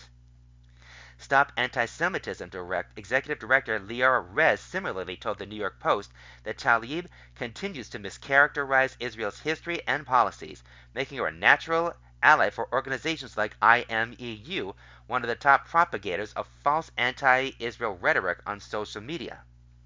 The real catastrophe is Representative Tlaib and her allies' refusal to engage with Zionism in good faith. Fact checks haven't stopped them because they hold ideology above accuracy. As long as they ignore the reality of Israel's past, they can't participate in honest conversations about its present and future. Brooke Goldstein, who heads the Lawfare Project and co-founded End Jewish Hatred, tweeted, "It's one thing to spew hateful rhetoric. It's another to use U.S. Congress to do so. Rashida Tlaib shouldn't be permitted to hold a Nakba Day event on U.S. Congress property. This day mourns the inability of Arabs to commit a genocide of Jews in 1948. Outrageous and unacceptable." The Republican Jewish Coalition tweeted, "These are the ascendant anti-Israel voices in the Democratic Party, and House Democrats continue to pathetically coddle them." Tlaib's office did not immediately respond to the Journal's request for comment. There was Rashida Tlaib to host Nakba Day congressional event by Aaron Bandler, May 9, 2023. Right, we have a follow-up article. This is called Speaker McCarthy Cancels Rashida Tlaib's Nakba Day Event. McCarthy tweeted on May 9 that in place of the Nakba Day event, he will host a bipartisan discussion to honor the 75th anniversary of the U.S.-Israel relationship, by Aaron Bandler, May 9, 2023. Speaker of the House Kevin McCarthy, Republican of California, announced on Twitter that he has canceled Representative Rashida Tlaib's Democrat of Michigan Nakba Day event scheduled for May 10 at the Capitol Visitor Center. McCarthy tweeted on May 9 that in place of the Nakba Day event, he will host a bipartisan discussion to honor the 75th anniversary of the U.S.-Israel relationship. McCarthy further told the Washington Free Beacon it's wrong for members of Congress to traffic in anti-Semitic tropes about Israel. As long as I'm Speaker, we are going to support Israel's right to self-determination and self-defense, unequivocally and in a bipartisan fashion. The event was organized by several anti-Israel groups, with Tlaib listed as a guest on the event page. Reserving an event at the Visitor Center can only be done by a sitting member of Congress. The Nakba, Arabic for catastrophe, is the Palestinian narrative of the establishment of Israel and the ensuing war for independence in 1948. McCarthy received plaudits on Twitter from elected officials and Jewish groups for nixing the event. Thank you, at Speaker McCarthy, Senator Rick Scott, Republican of Florida, tweeted. Every member of Congress should immediately condemn this disgusting anti-Semitism. We need to send a message. The United States will always stand with Israel. Thank you, at Speaker McCarthy, for putting an end to this anti-Semitic event at the U.S. Capitol and for recognizing the important relationship between the U.S. and Israel 75 years strong. Representative Mike Lawler, Republican of New York, similarly tweeted. Stop Anti-Semitism tweeted to McCarthy. Thank you for standing up to Tlaib's ongoing hate campaigns against the world's only Jewish nation. Enough is enough. Judea Pearl, Chancellor Professor of Computer Science at UCLA, National Academy of Sciences and member and Daniel Pearl Foundation president, tweeted that McCarthy's move was a wise decision, but noted that it deprived at Rashida Tlaib from reaffirming in public what pro-coexistence folks have been claiming for years. Palestinians cannot depict a future that does not entail the demise of their neighbors. Elan Carr, former special envoy to monitor and combat anti-Semitism, tweeted, Thank you, Mr. at Speaker McCarthy, for reaffirming that the U.S. Capitol is a place of philo-Semitism, not anti-Semitism. Zionist Organization of America President Morton A. Klein said in a statement that Tlaib's frequent vicious libels of Jews and Israel render her unfit to serve in the U.S. Congress or on any House committee, and the Nakba Day event would have promulgated the sick, twisted, hateful, genocidal concept that it is a catastrophe that Israel has managed to survive and that the Arabs failed to totally annihilate Israel's Jewish population and homeland in 1948 or in the 75 years since then. That was Speaker McCarthy cancels Rashida Tlaib's Nakba Day event by Aaron Bandler, May 9, 2023. And here's one final one. Rashida Tlaib hosts Nakba Day event in Senate building. The event took place in the Senate Health, Education, Labor, and Pensions hearing room, a committee chaired by Senator Bernie Sanders, Independent of Vermont, by Aaron Bandler, May 11, 2023. Representative Rashida Tlaib, Democrat of Michigan, held her Nakba Day event, after all, on May 10 inside a Senate office building. Jewish Insider reporter Mark Rod tweeted that the event took place in the Senate Health, Education, Labor, and Pensions hearing room, a committee chaired by Senator Bernie Sanders, Independent of Vermont. Rod, who attended the event, tweeted that Sanders sponsored the event. The New York Post noted that a source told them that Senate committee chairs are responsible for approving rooms used for the events. However, the Jerusalem Post reported that Sanders was not at the event. Initially, the event was going to be held in the U.S. Capitol Visitor Center until Speaker of the House Kevin McCarthy, Republican of Bakersfield, canceled it. But McCarthy does not have any jurisdiction over a Senate building, Rod noted. Sanders told Rod, members of the United States Congress in a democratic society have a right to hold a meeting. I think it's outrageous that Speaker McCarthy threw them out of a room they had reserved. Rod also tweeted that at the standing room only event, Tlaib accused Israeli police of a sustained campaign of terror at the Temple Mount. She also said during the event that, according to the New York Post, the Nakba never ended.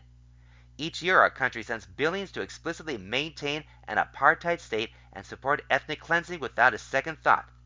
Additionally, Tlaib said that no child should ever have to worry what will fall from the sky, per the Jerusalem Post.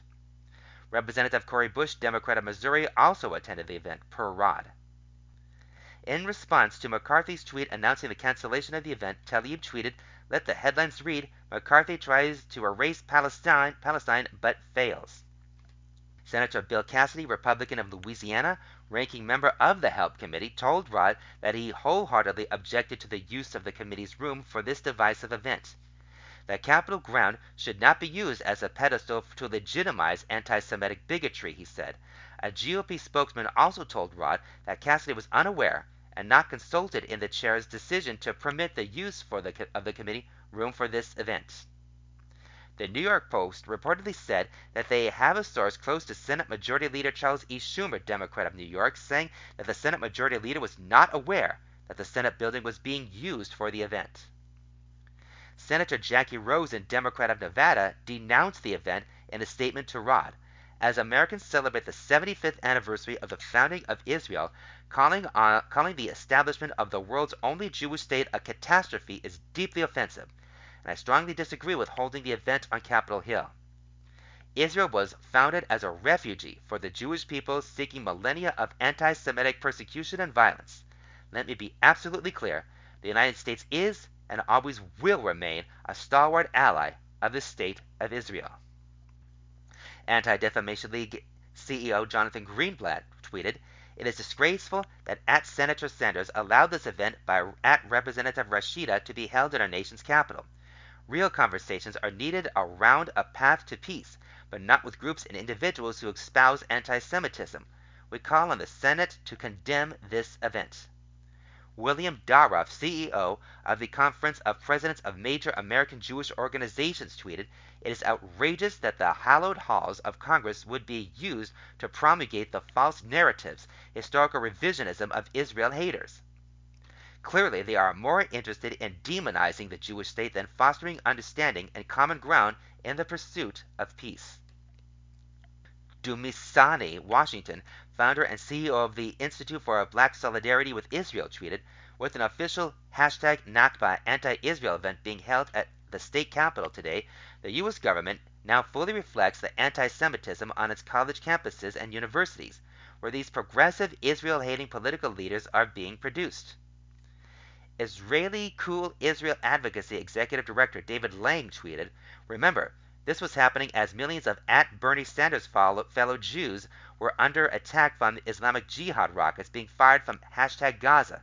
Bernie, you are a disgrace." Israeli Minister of Diaspora Affairs Amihai Chikli tweeted in response to Tlaib, "Let's remember together, the founding father of the Palestinian national movement, the Mufti Amin al-Husseini, a mass murderer and the architecture of the Nakba." He went on to outline the relationship between al-Husseini and Adolf Hitler before concluding, "In 1946, the Holy War Army was established under the auspices of the Mufti and the Supreme Arab Committee of the Arabs of Palestine. It was the main fighting force in the first stages of Israel's War of Independence. Happily, this army, established by an ally of the Nazis, was destroyed, but its sick ideology is still with us." That was Rashida Tlaib Holds Nakba Event in Senate Building by Aaron Bandler, May 11th, 2023. Okay, now here's an article from the California section. This is called JAIPAC Promotes Ambitious Policy Agenda at 2023 Capitol Summit. JAIPAC Executive Director David Bocarsley told the more than 300 conference attendees that last year, JAIPAC succeeded in securing $140 million from the state budget toward their legislative priorities and helped pass 15 bills. By Aaron Bandler, May 12, 2023. The Jewish Public Affairs Committee of California promoted an ambitious policy agenda at their 2023 Capitol Summit on May 9th and 10th.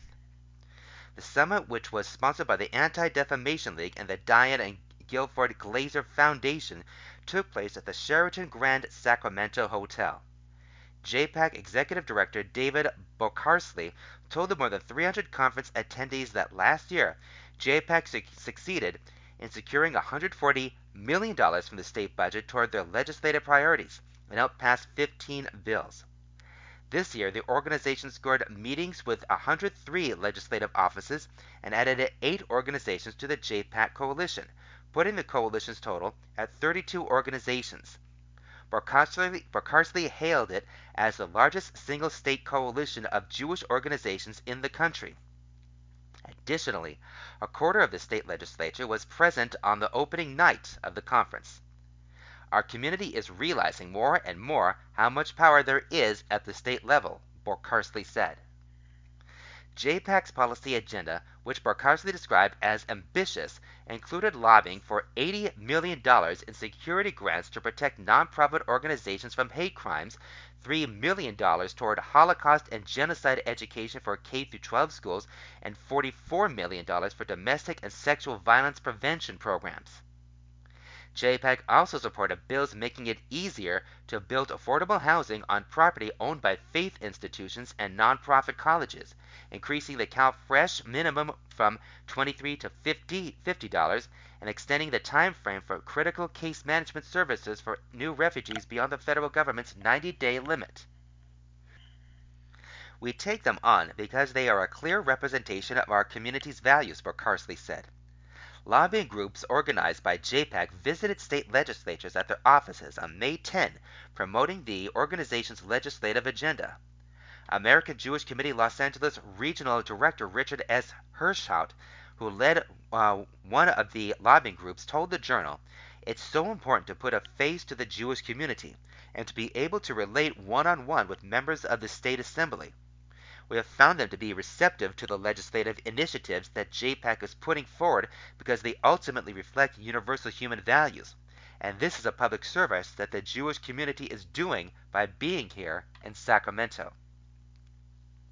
The state budget was a theme throughout the conference, as the state is suddenly facing a $31.5 billion deficit after having a nearly $100 billion surplus the year before. Cal Matters columnist Dan Walters told conference attendees that the state revenue fluctuates every year because California's burgeoning budget and progressive tax structure have caused the state to become more reliant on a handful of wealthy taxpayers who will generate their income from investment earnings. "It's difficult to estimate from one year to the next how rich people are doing on their investments," Walters said, pointing out that during the COVID-19 pandemic in 2020, the state assumed that the economic downturn that year would result in lower revenue, so the state budget was lower. But that projection turned out to be inaccurate, as the state's wealthiest people did not suffer from COVID-19's economic impact. Consequently, there was a surplus, according to Walters. The 2022 surplus prompted the state government to balloon the budget, but this ended up being a miscalculation, as the Federal Reserve's higher interest rates resulted in lower earnings for the state's wealthiest taxpayers, Walters said, thus resulting in less revenue than expected. Shortly after the summit, California Governor Gavin Newsom, Democrat, proposed $10 million in his budget to nonprofit security grants on May 12. At a time where the governor had to make significant cuts to his agenda, proposing new funding for this program is a major statement of support for our community, Barkarsley said in an email to summit participants. "And it's a testament to the impact you made at the summit. It's clear to me that the show of strength we exhibited this week influenced the governor's decision to support our community despite making cuts elsewhere." The issue of rising anti-Semitism was also brought up multiple times throughout the summit, as multiple speakers noted that the latest figures from the Anti-Defamation League released just before the summit started showing that there were 518 instances of anti-Semitism in California in 2022, a 41% increase from the year before.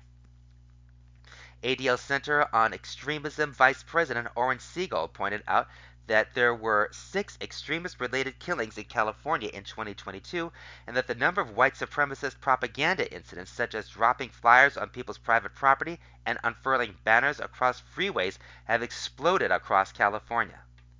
Siegel attributed the rise in anti-Semitism to hate, conspiracy theories, and disinformation from being increasingly amplified in online space, and to influencers like rapper Kanye West, who has more followers than Jews on the planet. State Assemblymember Isaac Bryan, Democrat of Culver City, argued that the spike in hate occurred during the 2 years of the COVID-19 pandemic and suggested we've got to force each other to have these conversations about equity and inclusion. Dan Schnur, a political communications professor at USC, UC Berkeley, and Pepperdine, and a journal columnist, told attendees that the latest ADL figures don't teach us anything we don't already know, but said that the way to address it is for the community to make new friends and move forward together. He then praised the California Legislative Jewish Caucus for doing a phenomenal job in forging relationships with other communities. The Jewish Caucus received plaudits throughout the summit from other speakers. Assembly Speaker Anthony Rendon, Democrat of Lakewood, one of the summit's keynote speakers, lauded the caucus for becoming an incredible force not only within our caucus but in our legislature. State Senator Nancy Skinner, Democrat of Berkeley, told attendees that the Jewish caucus would counter anti-abortion forces, citing God as reason to ban abortions by saying that is not what our religion teaches. Assemblymember Mia Bonta, Democrat of Oakland, the wife of State Attorney General Rob Bonta, Democrat, said the caucus has had a "you lead, we have your back" mentality toward issues like reproductive rights and gender-affirming care. Assemblymember Scott Weiner, Democrat of San Francisco, who co-chairs the Jewish caucus, told attendees that we face so many challenges as a community, and that we know anti-Semitism is there, and our job as a caucus to have the community's back. Weiner's fellow co-chair, Assemblymember Jesse Gabriel, Democrat of Woodland Hills, declared that while it is an especially complicated time for our community, the community is united. He added that it's gratifying that the caucus and community is a big part of the policy conversation in Sacramento. Barkarsley told the Journal, "What makes JPAC so special is the diversity of our coalition, which was put on display at JPAC Capital Summit. We convened over 300 Jewish community leaders of all backgrounds, representing a beautiful cross-section of California's Jewish life. Our delegation included leaders of dozens of major Jewish organizations that are working to combat anti-Semitism and hate, advance civil rights, and provide a wide range of social and human services to vulnerable Californians. And we all traveled to our state capital to uplift a bold, impactful, and unified policy agenda. It was clear that the 103 legislative offices we met with were inspired by our commitment to our Jewish values and our ability to come together across differences. I could not be more proud of this growing movement, and I know that the impact of this year's summit will reverberate in the halls of Sacramento long beyond our 2 days together." Special thanks to the leaders of the Senate and Assembly, Pro Tem Tony Atkins, Democrat of San Diego, and Speaker Rendon, to co-chairs Assemblymember Jesse Gabriel and Senator Scott Weiner, and the entire Legislative Jewish Caucus, and to all of our amazing legislators and experts who addressed the summit and made it so special, he added. That was JPAC Promotes Ambitious Policy Agenda at 2023 Capital Summit by Aaron Bandler, May 12, 2023. Okay, let's turn to the columnist section here, and we go to this one: How Representative Rashida Tlaib's Nakba event hurts the Palestinians. For many Arabs living in Israel today, a more accurate word than Nakba would be fursa, or opportunity, by David Suissa, May 9, 2023. Representative Rashida Tlaib's Democrat of Michigan pitches herself as a champion of the Palestinian cause, but you wouldn't know it from the anti-Israel event she is hosting on May 10 at the Capitol Visitor Center to commemorate the catastrophe of the founding of Israel. May 15 marks 75 years since the beginning of the Nakba, which means catastrophe, the event page states. Tlaib must have known that hosting an event describing Israel as a catastrophe would provoke the usual pushback. She continues to serve as a cheerleader for demonization and delegitimization of the Jewish state, Rabbi Abraham Cooper of the Simon Wiesenthal Center told the Free Beacon. The real catastrophe is Representative Tlaib and her allies' refusal to engage with Zionism in good faith, Leora Rez, executive director of Stop Anti-Semitism, said to the New York Post. Brooke Goldstein, who heads the Lawfare Project and co-founded End Jew Hatred, tweeted, "It's one thing to spew hateful rhetoric. It's another to use U.S. Congress to do so. Rashida Tlaib shouldn't be permitted to hold a Nakba Day event on U.S. Congress property. As far as I can tell, however, no one has challenged using the word catastrophe to describe the impact Israel has had on Arabs. That word is not just hateful rhetoric, it's highly misleading. For many Arabs living in Israel today, a more accurate word would be fursa, or opportunity. A March 2022 report on Israel's Arab population from the prestigious Israel Democracy Institute concluded that Arab society in Israel is being revolutionized by the rise in the standard of living, life expectancy, and education, along with the decline in fertility rates, changes to family structures, and an increasing desire to realize individual aspirations at the expense of collective values. In other words, Arabs living in the Jewish state today have rights, freedoms, and opportunities they would be hard pressed to find in Arab nations of the region where authoritarianism is the rule. How is that a catastrophe? Representative Tlaib knows that she must hide this good news at all cost. It would undermine her narrative to make Israel the chronic oppressor and the Palestinians the chronic victims.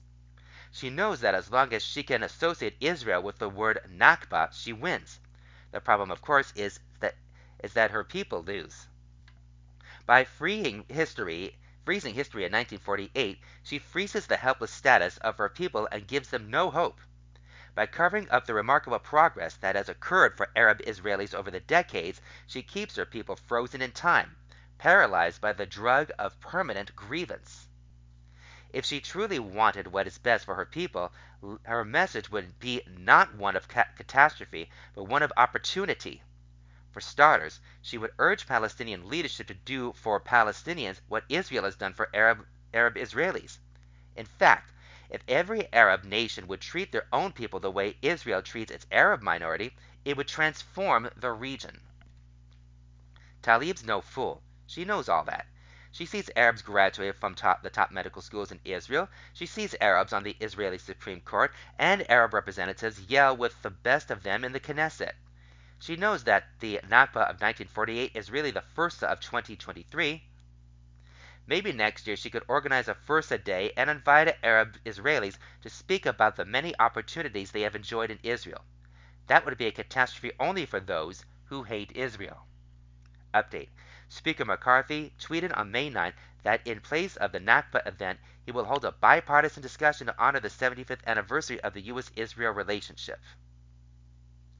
That was how Representative Rashida Tlaib's Nakba event hurts the Palestinians by David Suissa, May 9, 2023. Alright, here's another one. Hat tricks from a Jewish ambassador. I tried to be a good ambassador for Judaism around the world, but wearing my religion on my sleeve, or my head, or on my plate gets tricky. By Judy Gruen, May 10, 2023. I try to be a good ambassador for Judaism out in the world, but wearing my religion on my sleeve, or my head, or on my plate gets tricky.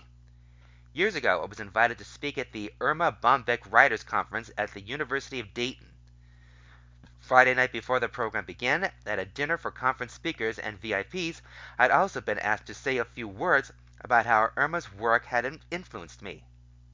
I had short, amusing remarks locked and loaded, but there was a microphone at the podium, which I couldn't use on Shabbat. What would I do when they called my name? Thankfully, as I was called divine inspiration, it tapped me on the shoulder.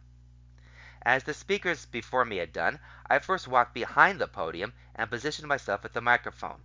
I waited 2 seconds, looked at the audience, and shrugged before walking around to stand in front of the podium. I've got 4 teenagers at home, I said with an exaggerated sigh and a gesturing helplessly. I don't need a microphone. The audience laughed and I was home free. Thank you, God, I said silently. The next night, I faced my most embarrassing situation as a kosher traveler among non-Jews. At a banquet for all 350 attendees, I talked shop with congenial table mates who were all enjoying their trife dinners of warm rolls, baked chicken, whipped potatoes, and green beans al modine. Meanwhile, I was summoning all my bicep and tricep strength to hack my way through the building grade layers of aluminum foil and thick plastic wrap protecting the kosher meal ordered for me. For some reason, my kosher meal on Friday night didn't require Herculean strength to unwrap. The caterer had provided feeble plastic cutlery, which I needed when I needed a machete. Some guests stole furtive, sympathetic glances at my way as the waiter hovered, trying to pour non-kosher wine into the wine glass I shielded with my hand. Clearly, I looked like I needed a drink. Probably two. This never would have happened in LA or any other more sophisticated Jewish community. I embrace my religious identity and hate for people to think that Jewish living, including keeping kosher, is such a burden because it wasn't. This was beyond cringeworthy. What had this caterer been smoking? When my table mates were tucking in their dessert, God had mercy. I finally broke through the layers of plastic. All eyes were now on my disposable plate to see what treasure had been revealed. My mortification deepened when I saw a bland-looking and shockingly small portion of salad, chicken, rice with peas, and roasted summer squash. I thought of all of the old jokes about a Jew complaining bitterly about a bad meal he was served at a restaurant, and then added, "And such small portions, too." Fortunately, everyone was quickly distracted by the keynote speaker, Dave Barry, who had godlike status in this audience. I couldn't help but notice, though, that only two people among the 350 of us wore any sort of hat. I was one of them, in a stylish Israeli-designed beret embroidered all around with tiny silver beads. The other women covered their head with a duck hat nearly the size of a chimney. Logically, our hats did not belong to the same species of headwear. Irrationally, though, I feared that the ridiculousness of her hat might somehow taint my head covering worn as a sign of Jewish observance. Barry couldn't resist and asked the woman where she got her hat so that he could get one too. I held my breath for a moment. Would she feel insulted? But Barry was brilliant. His tone deftly blended kindness with a touch of disbelief. The duck hat wearer beamed with delight. With his clever intention, Barry had made her feel honored. In the end, I couldn't help it if my table mates thought keeping kosher was nuts, but at least my hats did me proud. As a writer, I admired complimented a writer I admired complimenting on a mauve beret, which led her to endorsing my next book. As a volunteer ambassador for Judaism, I'm prepared not only to wear different hats, but also to face down awkward situations along the way. That was Hat Tricks from A Jewish Ambassador by Judy Gruen, May 10, 2023. Judy Gruen's most recent book is The Skeptic and the Rabbi, Falling in Love with Faith. Alright, here is one more. This is called Save Israeli Democracy. While Jews everywhere have a stake in Israel, to call for international pressure from non-Jews and from foreign governments is unseemly and dangerous. By Gregory Smith, May 10, 2023. In cities around the world, including New York, Chicago, Miami, San Francisco, Los Angeles, Berlin, Munich, Oslo, Paris, Rome, and even Sydney, Australia, demonstrators opposing Prime Minister Benjamin Netanyahu's proposals for judicial reforms have taken to the streets holding signs reading, "Save Israeli Democracy." Two of Netanyahu's proposed reforms, which are arguably designed, at least in part, to keep him out of jail, are especially contentious and would have the most far-reaching effects.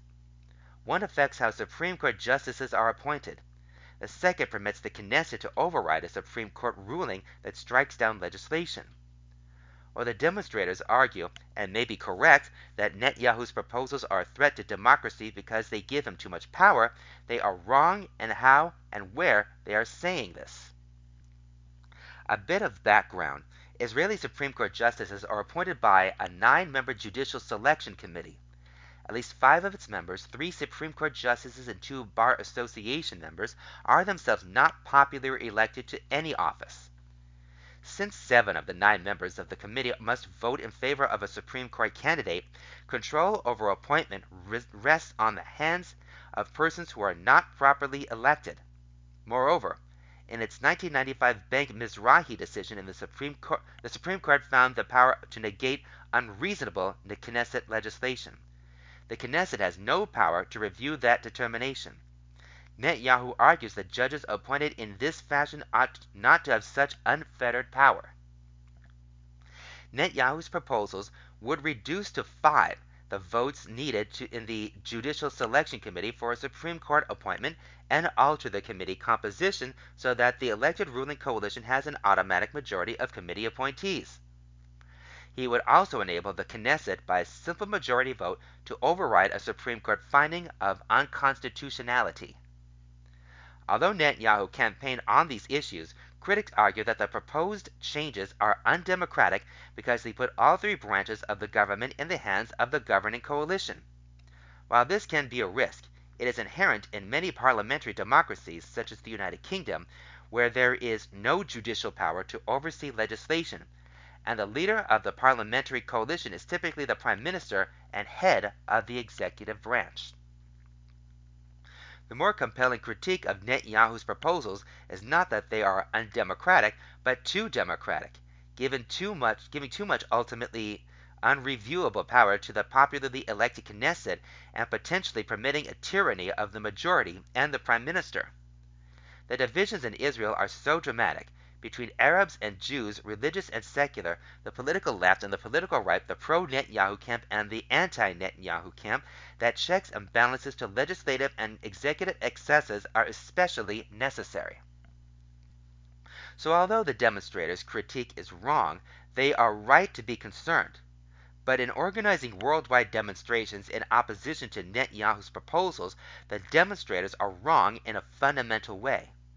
For example, the organization Unacceptable, which describes itself as a grassroots movement launched by Israeli expats in support of a democratic Israel and has chapters around the world, supports the worldwide demonstrations.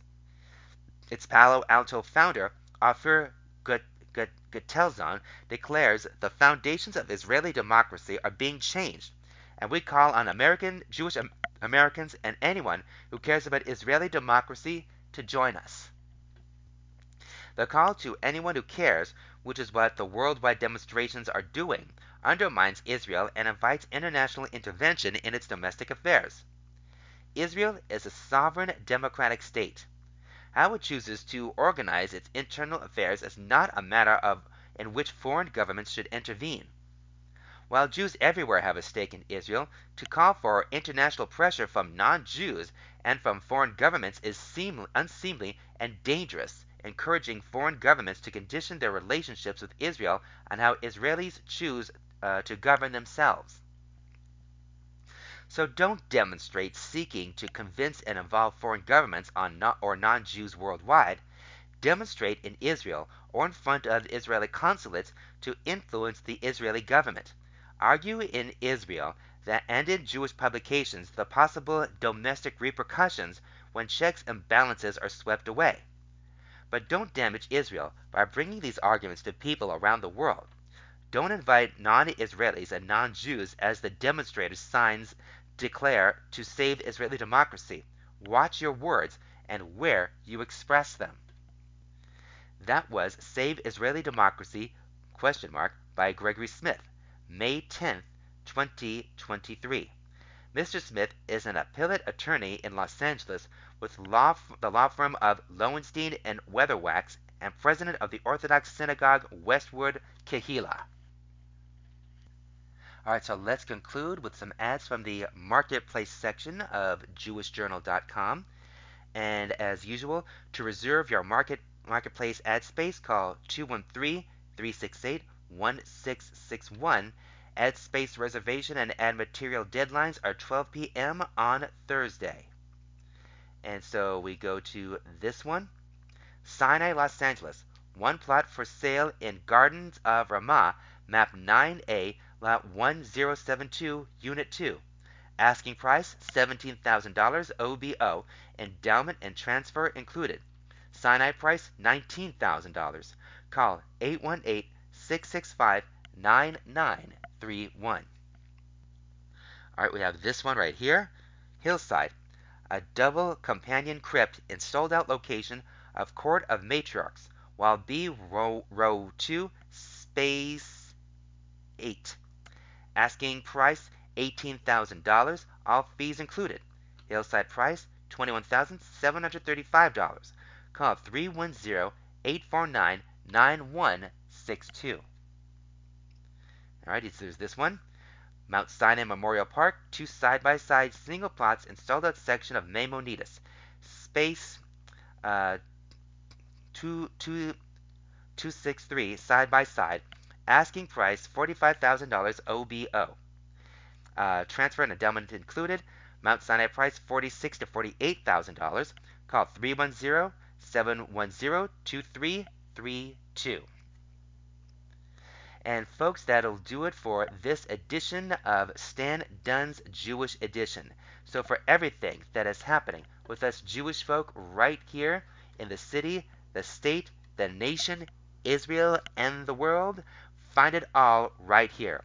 With with regards to what's going on in Israel, in our own democracy, or even in the sports and entertainment world, find it all here. Until next time, everybody, this is your reader and host, Mark Braun. Shalom and peace.